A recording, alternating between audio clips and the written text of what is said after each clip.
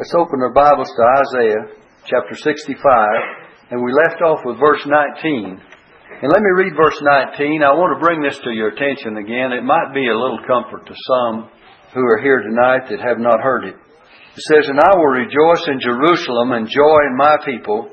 And it says, "And the voice of weeping shall be no more heard in her, nor the voice of crying." And I have a little article here by C.H. Spurgeon. "The voice of weeping shall be no more heard." And it says, "The glorified weep no more, for all outward causes of grief are gone. There are no broken friendships, nor blighted prospects in heaven. Poverty, famine, peril, persecution, and slander are unknown there. No pain distresses, no thought of death or bereavement saddens. They weep no more, for they are perfectly sanctified. No evil heart of unbelief prompts them to depart from the living God. They are without fault before His throne, and are fully conformed to His image. Well may they cease to mourn who have ceased to sin. They weep no more because of fear of change, and it's in the past. They know that they are eternally secure. Sin is shut out, and they are shut in.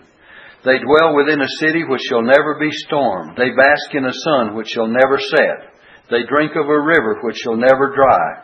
They pluck fruit from a tree which shall never wither. Countless cycles may revolve, but eternity shall not be exhausted. And while eternity endures, their immortality and blessedness shall coexist with it. They are forever with the Lord. They weep no more because every desire is fulfilled. They cannot wish for anything which they have not in possession. Ear and eye, heart and hand, judgment, imagination, hope, desire, will, all the faculties are completely satisfied. And imperfect as our present ideas are of the things which God has prepared for them that love Him, yet we know enough by the revelation of the Spirit that the saints above are supremely blessed. The joy of Christ, which is an infinite fullness of delight, is in them. They bathe themselves in the bottomless, shoreless sea of infinite beatitude. That same joyful rest remains for us. It may not be far distant. Ere long the weeping willow shall be exchanged for the palm branch of victory, and sorrow's dewdrops will be transformed into pearls of everlasting bliss. Wherefore comfort one another with these words. The voice of weeping shall be heard no more." I think that's a good encouragement to all of us to know that there's coming a time when all of our weeping for sin and for pain and for sorrow, for bereavement, whatever weeping whatever category it may fit into, that it'll all be gone. Now we weep about everything, and we have many sorrows, don't we? But in those days we will not have. But let's pick up in Isaiah chapter 65 with verse 20 now.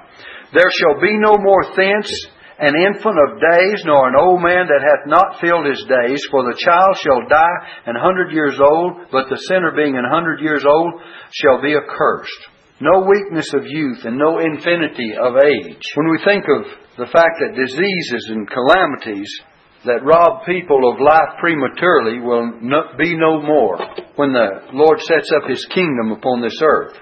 And long life will be enjoyed by all believers because sin and death will end at a certain time. And we find that verse 21 says, "And they shall build houses and inhabit them, and they shall plant vineyards and eat of the fruit of them."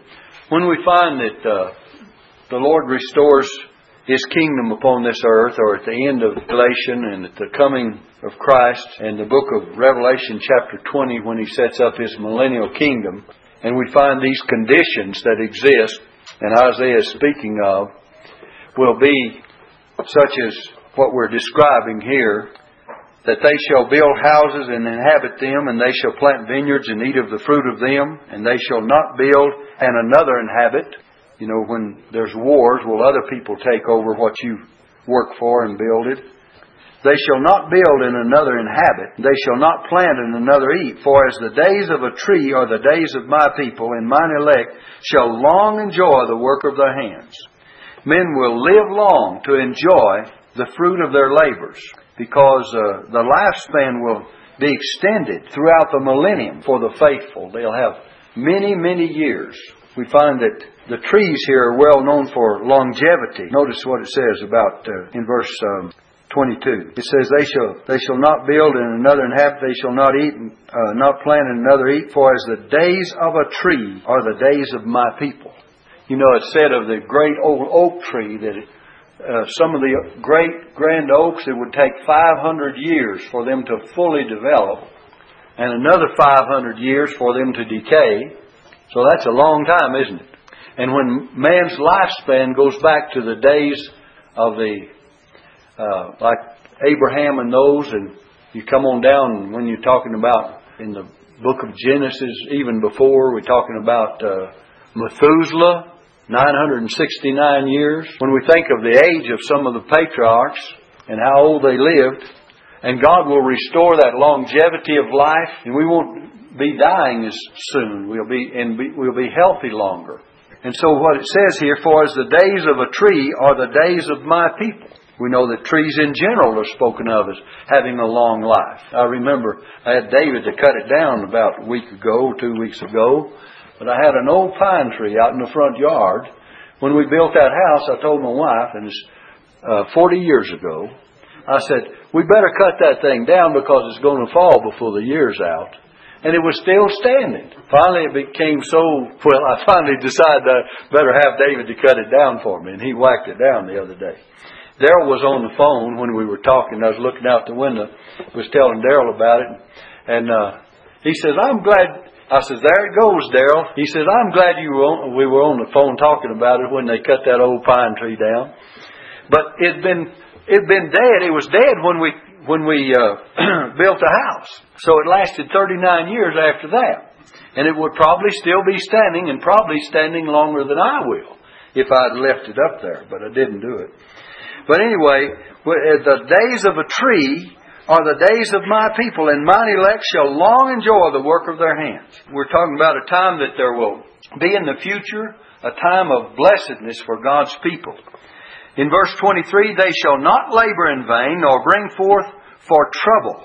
Why do people bring forth for trouble? What does it mean? The curse is associated with tilling the soil, and childbirth will be no more for it. Notice what it says. They shall not labor in vain, nor bring forth for trouble, for they are the seed of the blessed of the Lord, and their offspring with them. Remember when the curse came upon this earth? Remember when Adam and Eve sinned, and God said to the woman that I'll greatly multiply thy sorrow in childbearing, thy conception and thy sorrow in bearing children. And then the Lord said to Adam, He says, of the sweat of your face, you'll till the ground, the fruit of the ground, all the days of your life. So the curse came upon man. And since that day, man that is born of woman is of a few days, and they're full of trouble. But in those days, man that is born of woman will be of many days. And you'll see here that they shall not labor in vain nor bring forth for trouble. There'll be pleasant days and peaceful days during the millennium. When we speak of the millennium, we speak of a time after the Great Tribulation that's revealed in the book of Revelation. And Jesus is coming back in the 19th chapter of the book of Revelation in power and great glory. And then in the 20th chapter we'll find that they lived and ruled and reigned with Christ 1,000 years. So there will be a government controlled by the Lord completely, and He will rule and reign at that time for 1,000 years. Now verse 24 says, and it shall come to pass that before they call, I will answer. Before they call, I will answer. And while they are yet speaking, I will hear. You know, God says, before they call, I will answer. Over in the book of Daniel, chapter 9, let me read a verse or two of Scripture for you. When Daniel was calling upon God, in verse 20, Daniel 9, verse 20, it says, and whilst I was speaking and praying and confessing my sin and the sin of my people, Israel. By the way, the Old Testament men, when they confessed the sins of the people, they confessed their own sins at the same time. Confessing my sins and the sins of my people, Israel. It says, in presenting my supplication before the Lord my God, for the holy mountain of my God, yea, while I was speaking in prayer, even the man Gabriel, whom I had seen in the vision at the beginning, being caused to fly swiftly, touched me about the time of the evening oblation, and he informed me and talked with me and said, O Daniel, I am now come forth to give thee skill and understanding. At the beginning of thy supplications, the commandment came forth. When you first started praying, he says, God sent the answer back. The commandment came forth, and I am come to show thee. And of course, he was showing him of some future things. And some things that we have to study in the book of Daniel. But the point I wanted to make is that before Daniel got through praying, God already had the answer coming back. The angel was coming back with his answer. Gabriel was coming back with the message for Daniel. So in Isaiah 65 verse 24, and it shall come to pass that before they call I will answer, and while they are yet speaking I will hear. You know, God is not slow to hear what we have to say. In fact, we can speak and He hears immediately. In fact, put it this way, before we speak, He knows what we're going to say. Now that's really getting down to it, isn't it? Before we speak. You see, God is an all-knowing God. And you say, well, how does God know what I'm going to say? Well, He just does, because the Bible teaches that very thing. He knows the end from the beginning. He knows all things. You know, we see things as an accident. But God foresaw what was going to happen. And there are no accidents with God. We, a lot of times, determine what we do by our actions, but God foreknows what we're going to do before we do it. You say, well, can I change the course of my life? Sure, you can change the course of your life, but it doesn't mean that God didn't know about that change. You can change the course of your life by turning to God. If you don't turn to God, you'll remain in your sins. But when you turn to God, you're going to change the course of life. But in doing so, it doesn't mean God didn't know that you were going to do it. He knew it beforehand. God knows the whole book. It's already in His possession, in His mind. So let's look at this now. In verse 25, we're talking about the wolf and the lamb shall feed together. In other words, all of animal life will be domesticated. The wolf will be domesticated. He won't any longer eat the lamb like he does now. They'll feed together. The wolf won't feed upon the lamb, but they will feed together. And it says, and the lion shall eat straw like the bullock. Most of you know the Discovery Channel, and you see the different animals and how they prey on one another, and how that's the course of life now. And they attack the herds of various kinds of animals. The lion will do that. That's the only way it exists now. But that lion, it says, shall eat straw like the bullock. Can you imagine the lion out there in the pen with the cows? You go out to milk the cow, and there's a lion out there, and he's just eating the straw, and you go ahead and milk the cow. Kind of unusual, isn't it? But God's going to make it that way. And dust, look, and dust shall be the serpent's meat. I want to come back to this in a moment. They shall not hurt nor destroy in all my holy mountain, saith the Lord. You will no more be in danger from the poisonous snakes, but they will yet eat upon the dust, because the very fact they will still bear the token or the semblance of that curse that came upon the serpent because of sin. Dust shall be the serpent's meat. It is today. It will be then. And the only difference then will be that the serpent will not hurt you. And the poisonous snakes will not bother you. You go back and read in the book of Isaiah chapter 11. Let's read a little bit of it. Verse 6, it says much the same thing. The wolf also shall dwell with the lamb, and the leopard shall lie down with the kid and the calf and the young lion and the fatling together, and a little child shall lead them. Now look. And the cow and the bear shall feed. Their young ones shall lie down together, and the lion shall eat straw like the ox. And the sucking child shall play on the hole of the asp, or the adder. And the weaned child shall put his hand on the cockatrice den. They shall not hurt nor destroy in all my holy mountain, for the earth shall be full of the knowledge of the Lord as the waters cover the sea. That's going to be a day, isn't it? A glorious day when all of this will come to pass. So we find that God's going to do a lot of things for us in the future. Now let's look at the 66th chapter, if you will. 66th chapter. This is a summary and a conclusion of the book of Isaiah. It says, Thus saith the Lord, the heaven is my throne, and the earth is my footstool. Where is the house that you will build unto me? And where is the place of my rest? What's he talking about? God's majesty is incomparable to any earthly temple. There's going to be a time that the Scripture says the tabernacle of God is with men. You find that in the book of Revelation. And by the way, this is not a protest against rebuilding the temple after it was destroyed, but it's a rebuke to ecclesiasticism, the spirit that would build human walls around God. God cannot be contained in a building. You remember Stephen preached in the New Testament and says, the Most High dwelleth not in temples made with hands. But he says, the heaven is my throne, and the earth is my footstool. I believe he's referring to this same verse of Scripture as far as that goes. But look at verse 2 now. For all those things hath mine hand made. He's the creator of all things. And all those things have been, saith the Lord, but to this man will I look, even to him that is poor and of a contrite spirit, and trembleth at my word.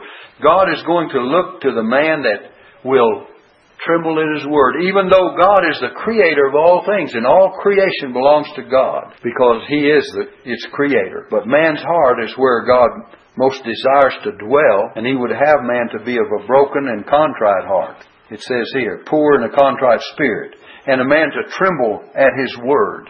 Because if He has by His word spoken all creation into existence, what is man that he should not tremble at a God who can call the heavens and the earth into being? We sit down here and we get real proud and we get real haughty and we think we know a lot. They're sending telescopes out into space now that are going to look into galaxy beyond galaxy.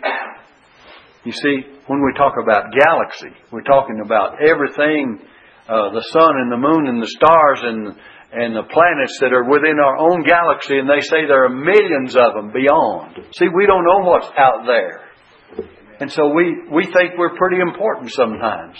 And God says if He made all, He said, all these things have my hand made. Heaven is my throne. The earth is my footstool.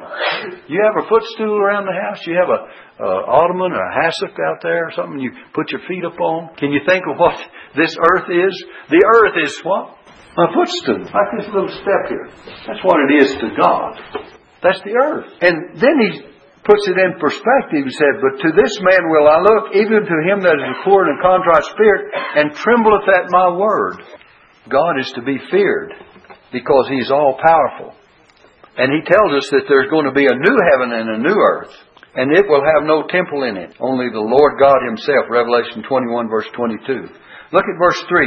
He that killeth an ox is as if he slew a man. He that sacrificeth a lamb, as if he cut off a dog's neck. He that offereth an oblation, as if he offered swine's blood. He that burneth incense, as if he blessed an idol. Yea, they have chosen their own ways, and their soul delighteth in their abominations. What's He saying about these people? He's listing here acceptable and unacceptable or illegitimate sacrifices. And He's telling of what these people do. He says, I also will choose their delusions and bring their fears upon them, because when I called, none did answer. When I spake, they did not hear, but they did evil before mine eyes, and chose that which I delighted not. Trying to worship God in such a way as presenting illegitimate and unacceptable sacrifices to God. The book of Ezekiel 23 verse 39. Let me read a verse of Scripture for you here. 23:39 says, for when they had slain their children, listen, they had become so corrupt that they had slain their children to their idols. Then they came the same day into my sanctuary to profane it. And lo, thus have they done in the midst of mine house.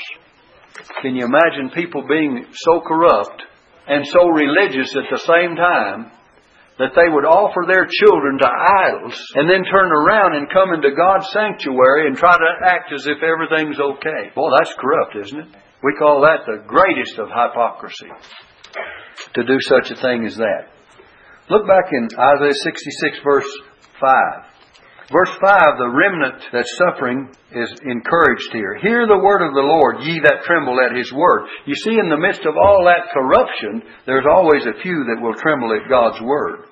Your brethren that hated you, that cast you out for my name's sake, said, let the Lord be glorified, but He shall appear to your joy, and they shall be ashamed. You see, if you're on God's side, you're going to be rejoicing, but if you're on the other side, you shall be ashamed. Verse 6 shows the sudden manifestation of the Lord. By the way, I might comment on what we just read in verse 3 about these illegitimate and illegal sacrifices. When we think in perspective of our own day, he that now offers a sacrifice after the law is in effect setting aside Christ's sacrifice. You have people today that offer sacrifices after the law, but in effect they're setting aside Christ's sacrifice. And he that burns incense this day and hour puts contempt upon the incense of Christ's intercession. The only incense of intercession is in the presence of God now, presented by the Lord Jesus Christ, and He presents that. And He's just like one as if He blessed an idol.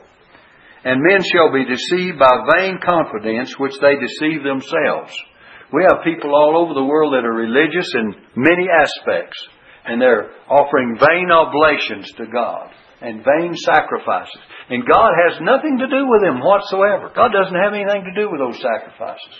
You might get the idea sometime that you see a heathen, you see people that are offering up various ones of their family, afflicting wounds upon themselves in some countries, thinking that by inflicting wounds upon themselves they can appease a holy God. But see, God doesn't accept any of that. That's to their ignorance of the fact of what God will accept. You say, well, they're sincere. Yeah, but they're sincerely wrong. But God has already condemned such things. And they need to be enlightened with the Word of God and realize that the only sacrifice that is fragrant and acceptable in the sight of a holy God is the sacrifice now of His only begotten Son. God prefigured His sacrifice in the Old Testament by many sacrifices that were offered. But they're offered today. If they're offered today, they're out of order, and God does not accept them. In fact, He condemns them. Look at verse 6. Here's a sudden manifestation of the Lord. It says, a voice of noise from the city, a voice from the temple, a voice of the Lord that rendereth recompense to His enemies. Have you ever thought about the mighty voice of God? The Lord's loud voice, which will condemn His enemies. The noise is like the uproar of a battle. If you turn to Psalm 29, let me read a few verses. In verse 3 it says, the voice of the Lord is upon many waters. You ever been out on the ocean and the sea, we would call it out of control, is still under God's control. But as far as you and I are concerned, it's out of control when it'll turn a ship over and all the kinds of things that happen. But the voice of the Lord is upon the waters. The God of glory thundereth. The Lord is upon many waters. The voice of the Lord is what? Powerful. The voice of the Lord is full of majesty. The voice of the Lord breaketh the cedars. Yea, the Lord breaketh the cedars of Lebanon. These high stately cedars. He maketh them also to skip like a calf. Lebanon and Syron like a young unicorn. The voice of the Lord divideth the flames of fire. The voice of the Lord shaketh the wilderness. The Lord shaketh the wilderness of Kadesh. The voice of the Lord maketh the hinds to calve, and discovereth the forest. And in His temple doth every one speak of His glory. Isaiah 66, verse 7. Now here we come across an interesting thing. Verses 7 through 9 show the nation's rebirth. A nation is going to be born in a day in the future. And it says, before she travailed, she brought forth. Before her pain came, she was delivered of a man-child. Who hath heard such a thing? Who hath seen such things? Shall the earth be made to bring forth in one day, or a nation be born at once? That's exactly what's going to happen. In the future, a nation is going to be born at once. For as soon as Zion travailed, she brought forth her children. Shall I bring to birth and not cause to bring forth? Saith the Lord, shall I cause to bring forth and shut the womb, saith the Lord? Saith thy God, rather. In these three verses, we have a lot of interesting things. The children of Israel go through the great tribulation. But it says here, before she travailed, she brought forth. If you read in the book of Revelation chapter 12, you're going to find that Israel is spoken of in type and figure. And then it says she brought forth a man-child. And it's not talking about the Virgin Mary bringing forth a man-child. It's talking about the nation itself bringing forth a man-child, which is the Lord Jesus Christ, through His people. And of course, if you want to narrow it down, Mary is the one that brought that Jesus was born of. But the Scripture there is talking about Israel in the book of Revelation chapter 12. And then there's not only the birth of the person of Christ, but there's the birth of the nation of Israel in that chapter. And we'd have to go over there and study it, but we've studied it before. We'll get back to it at a later time. But what you actually have is the birth of Christ through that nation, and then the birth of that nation during the tribulation, and they shall recognize the Lord when He comes again as King of Kings and Lord of Lords. And so a nation shall be born in a day, as the book of Romans tells us concerning that nation of Israel. And that's really what it's referring to. We'll come back and say a little more about it later on. In verse 10, rejoice ye with Jerusalem. The joy of this birth will be a means of rejoicing. And be glad with her. All ye that love her, rejoice for joy with her, all ye that mourn for her, that ye may suck and be satisfied with the breasts of her consolations.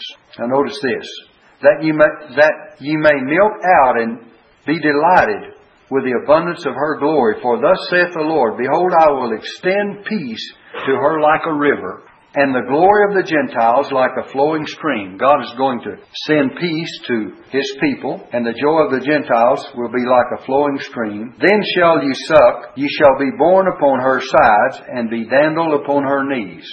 So the nation itself shall bring forth the Gentiles. And as one whom his mother comforteth, so will I comfort you, and ye shall be comforted in Jerusalem. There's coming a time that the comfort will be to His people. And when you see this, your heart shall rejoice, and your bones shall flourish like an herb. And the hand of the Lord shall be known toward His servants, and His indignation toward His enemies.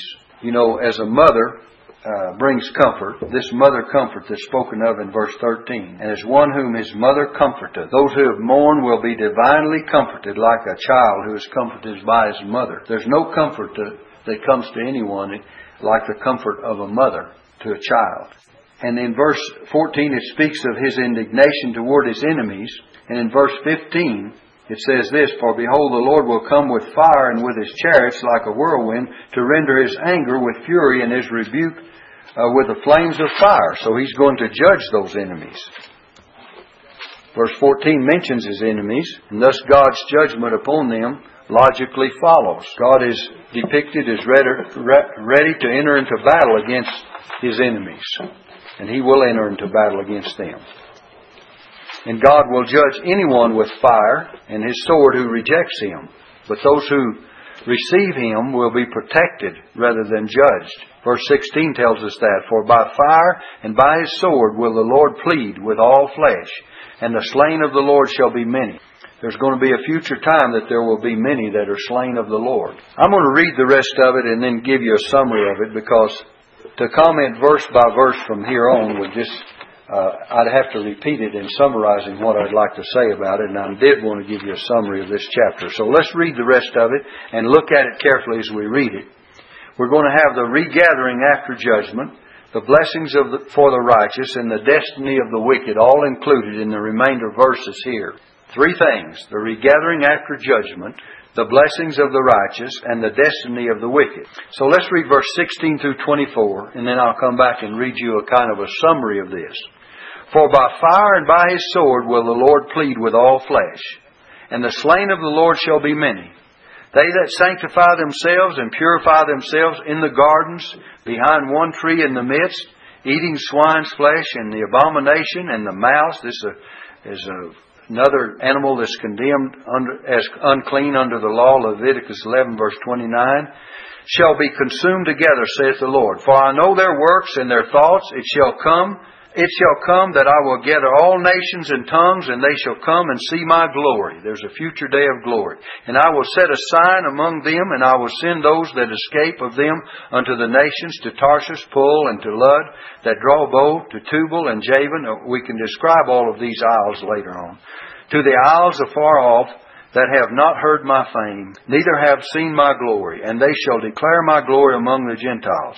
And they shall bring all your brethren for an offspring unto the Lord out of all nations. The Gentiles will come upon horses and in chariots and in litters. Those are coaches or wagons, and upon mules and upon swift beasts, to my holy mountain in Jerusalem, saith the Lord, as the children of Israel bring an offering in a clean vessel into the house of the Lord. So the children of Israel, these are going to bring the children of Israel to the house of the Lord. And verse 21, and I will also take of them for priests and for Levites. God is going to make an exception to the rule as to how He chooses in the future days the priests and the Levites, as the priests and Levites. Verse 22, for as the new heavens and the new earth which I will make shall remain before me, saith the Lord, so shall your seed and your name remain.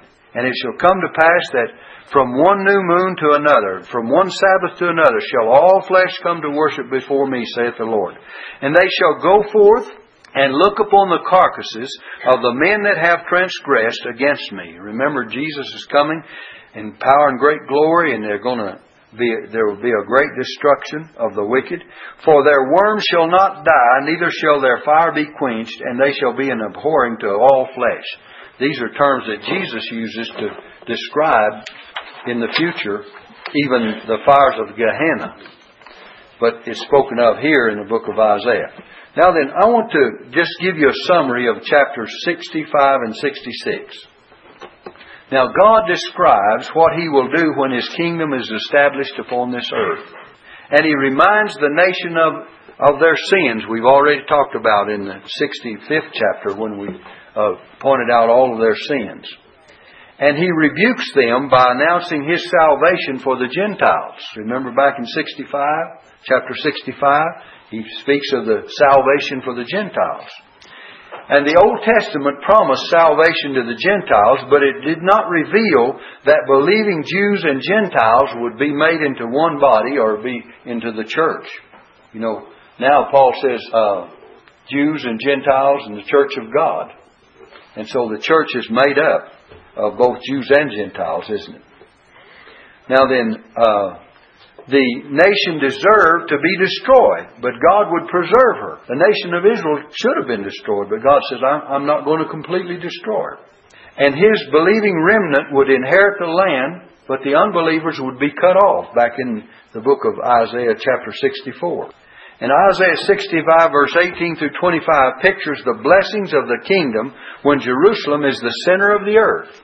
And we've already talked about some of those blessings. There will be long life, we've referred it to tonight. Death will not be destroyed until after the kingdom age when Satan is finally judged. You see, during the millennium, people will live and die. A lot of people say, well, in the millennium, no one will die. But people will live, they'll be born, and they will live and die. And remember that after the millennium is over, Revelation chapter 20, the devil will be turned loose to try to deceive the nations in the four quarters of the earth. So just because Christ is ruling and reigning doesn't mean that man will not produce and reproduce and have children, and there will be things to deal with, but there will be longevity of life.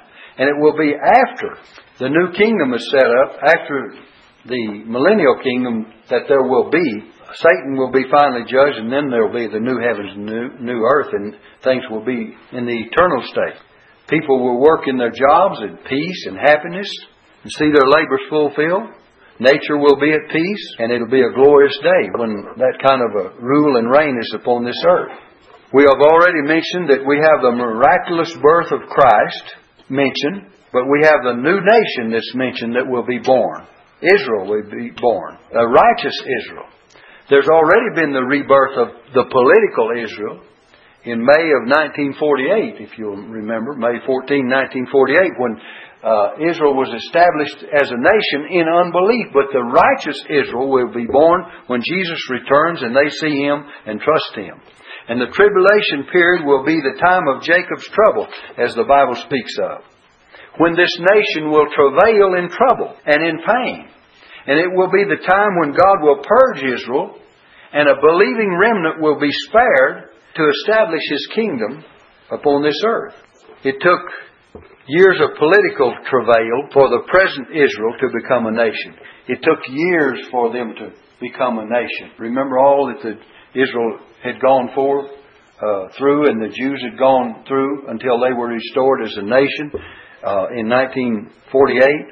But listen, the restored nation will be born in a day when they see Christ. They'll be born in a day.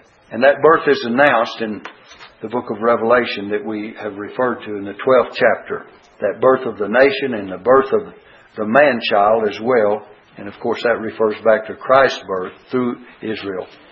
But keep in mind the order of events that are going to happen before all these two chapters, or these last two chapters of Isaiah especially, will be fulfilled. Here are the order of events. The rapture of believers are going to take place. We find that in 1 Thessalonians chapter 4. That's the first thing. That's what we're waiting for now. Then during the tribulation there will be the rise of the Antichrist. Paul speaks of it in the book of 2 Thessalonians, I believe it's the 2nd chapter. The rise of the Antichrist. And then there's going to be the breaking of the covenant with the Antichrist, with the Jews, after 3.5 years of that tribulation period. So in the midst of that tribulation, the covenant is going to be broken. And then there's going to be the pouring out of God's wrath upon the world. And Jesus speaks of that when He speaks of it in the book of Matthew chapter 24, to judge the Gentiles and to purify the nation of Israel. And then Christ's return is going to come from heaven. He's going to return from heaven to the earth to defeat the nations of this world in Revelation 19, verses 11 through 21. And then that battle of Armageddon is going to take place. That's what it's all about when He comes to defeat those nations upon the earth. And then the establishing of the millennial kingdom. So what are we looking for now? We're looking for Christ to come for His own. The rapture of all believers from this earth. And then a 7-year period of great tribulation upon this earth. And during that time the Antichrist is going to make a covenant with the Jews. And in the midst of that 7 years he's going to break that covenant. And then Christ is going to come and pour out His judgment at Armageddon upon the whole remaining Gentile world, of unbelieving world, when He comes to defeat these nations at Armageddon. And then He's going to establish His kingdom upon this earth. And then you and I are going to enjoy a rule of peace and righteousness as well as all the world that then exists. And I believe that kind of gives us a summary of the things that we'll find that will take place in the future. And many of those things Isaiah is pointing to, especially when he mentions these millennial blessings, the long life, the ceasing of hostility of beast creation, the glories of that kingdom that is yet to come, the rejoicing in Jerusalem. Rejoice ye with Jerusalem, and be glad with her, all that love her. Rejoice for joy with her, all ye that mourn for her. So there's going to be a time of Jerusalem's supremacy and glory in the future. So right now you and I are waiting for the coming of Christ for His own, and then when He comes for His own, there's going to be a 7-year period of tribulation upon this earth, according to the book of Revelation. And then there's going to be Christ coming back to this earth in power and great glory in the book of Revelation chapter 19. And then there's going to be that millennial kingdom of 1,000 years when the devil will be taken out of the way. And then after it's over, he's going to be turned loose for a short time to try to do his last work and to try to deceive people. And then he's going to be taken, and that's going to be the end of Satan. Then there's going to be a great white throne judgment. And then in Revelation chapter 21, John says, "And I saw a new heaven and a new earth descending out of God from heaven." And then we're going to enter into the eternal state of things. So there's a lot in God's program yet in the future. And we can look forward to it. And all who are God's children can look forward to it safely. So the warning that would be to most of us today would be to be prepared, wouldn't it? As Jesus said time and time again, to be prepared. I used to be in the Boy Scouts.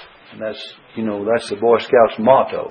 By the way, there's trying to establish a troop here in Ruidoso again. We had one for years and years, and then it, I guess, dissolved or whatever. You're supposed to be prepared. And if it's a good watchword for them, it's certainly a good watchword for Christians, because Jesus had it before the Boy Scouts did, didn't He?